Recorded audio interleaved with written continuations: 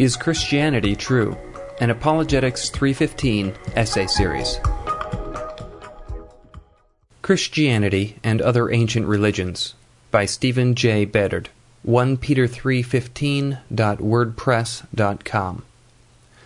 Christianity and Other Ancient Religions. Why should Christianity be thought of as true?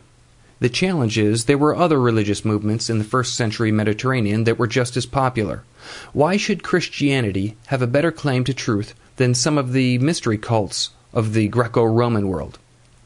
Some authors have even suggested that the story of Jesus was based on the mystery cults, and the Gospels simply put a Jewish garb on a universal myth found within the mystery cults. There are many ways to respond to such a Jesus myth hypothesis, but one can look at these religious movements from a historical perspective and conclude that Christianity has a better claim to truth. Mystery cults. There were numerous mystery cults within the Greco-Roman world, but the ones most often compared with Christianity are the cults of Mithras, Dionysus, and Osiris-Isis. It has been argued elsewhere that the supposed parallels with Christianity are either exaggerated or simply false. However, there are other ways to differentiate these cults from Christianity. Mithraism was a religious movement that some have claimed could have supplanted Christianity as the dominant religion of the Roman Empire. The origins of Mithraism are shrouded in mystery. There seems to be some connection with Hinduism and Persian religion, but by the time Mithraism became a popular religion among the Romans, it had been transformed into something completely new. The defining event in Mithraism was Mithras' slaying of the bull. However, this was not a datable historical event. The slaying of the bull took place in the primordial past.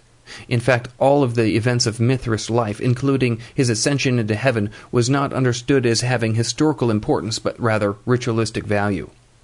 The Osiris-Isis cycle, which includes the myth of Horus, provided the story for a very popular religious cult. While the actual myth is quite different from the Gospel, there is another difference.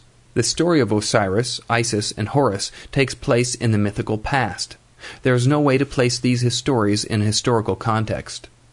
While the myths may have been valued by the ancients, they were not able to describe the events in an historical manner. The cult of Dionysus is also a movement that is often compared to Christianity. The best account of the myth of Dionysus is found in Euripides' play The Bacchae. The story describes Dionysus' anger at being refused worship and the punishment that he inflicts. This play was first presented in 405 BC, but it describes events that supposedly take place approximately 2000 BC, according to Herodotus. Unlike most cults, it is placed into a specific context, although it is still a legendary age where figures are created as founders of important cities. Christianity. Christianity is different from the contemporary pagan religions and cults in many ways, but one of the most important is it is a historical religion. By a historical religion, I mean that it is a faith movement that is grounded in historical events rather than the mythic past, and that the stories were recorded close to the actual events.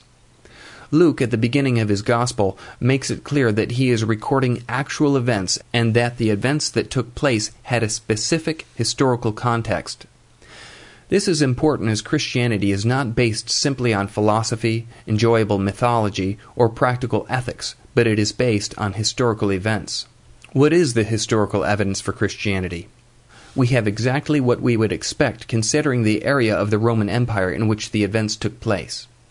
The messianic claims of a lower-class Jew and the worship of his followers would have held little interest to most citizens of the empire in the first century. What about Jewish reports of the ministry of Jesus? Surely, if Jesus was preaching and performing miracles, some of the witnesses would have recorded their experiences. There are two issues to take note of. One is that the literacy rate was quite low, and most reports would have taken the form of oral traditions. Secondly, the climate of Galilee and Judea was too humid for most texts to survive. The discovery of the Dead Sea Scrolls are the exception that prove the rule. Having said that, there is some Jewish evidence for the life of Jesus. In his Testamentum Flavianum, Josephus actually speaks about Jesus. Claims that this passage is a forgery are overambitious. No doubt there were Christian additions, but scholars have been able to restore the original text. More important than Josephus is the testimony of the New Testament itself. The Gospels are sometimes discounted as pious fiction, and yet this is unwarranted. 2nd and 3rd century non-canonical Gospels betray influence from Greco-Roman novels, but the canonical Gospels are closer to the genre of biography in history. Although the Gospels were written between 30 and 50 years after the events, this does not take away from their value. They are based on older, oral traditions, and compared to our available texts for other ancient figures such as Alexander the Great, the Gospels are relatively close to the events. Even earlier than the Gospels is the testimony of Paul. Paul wrote as early as 20 years after the events and seems to cite even earlier traditions. Claims that Paul never speaks of the historical Jesus are exaggerated. In 1 Corinthians 15, 1-6, Paul is so confident in the historical reliability of the Gospels that he presents the resurrection as something to be confirmed by eyewitnesses.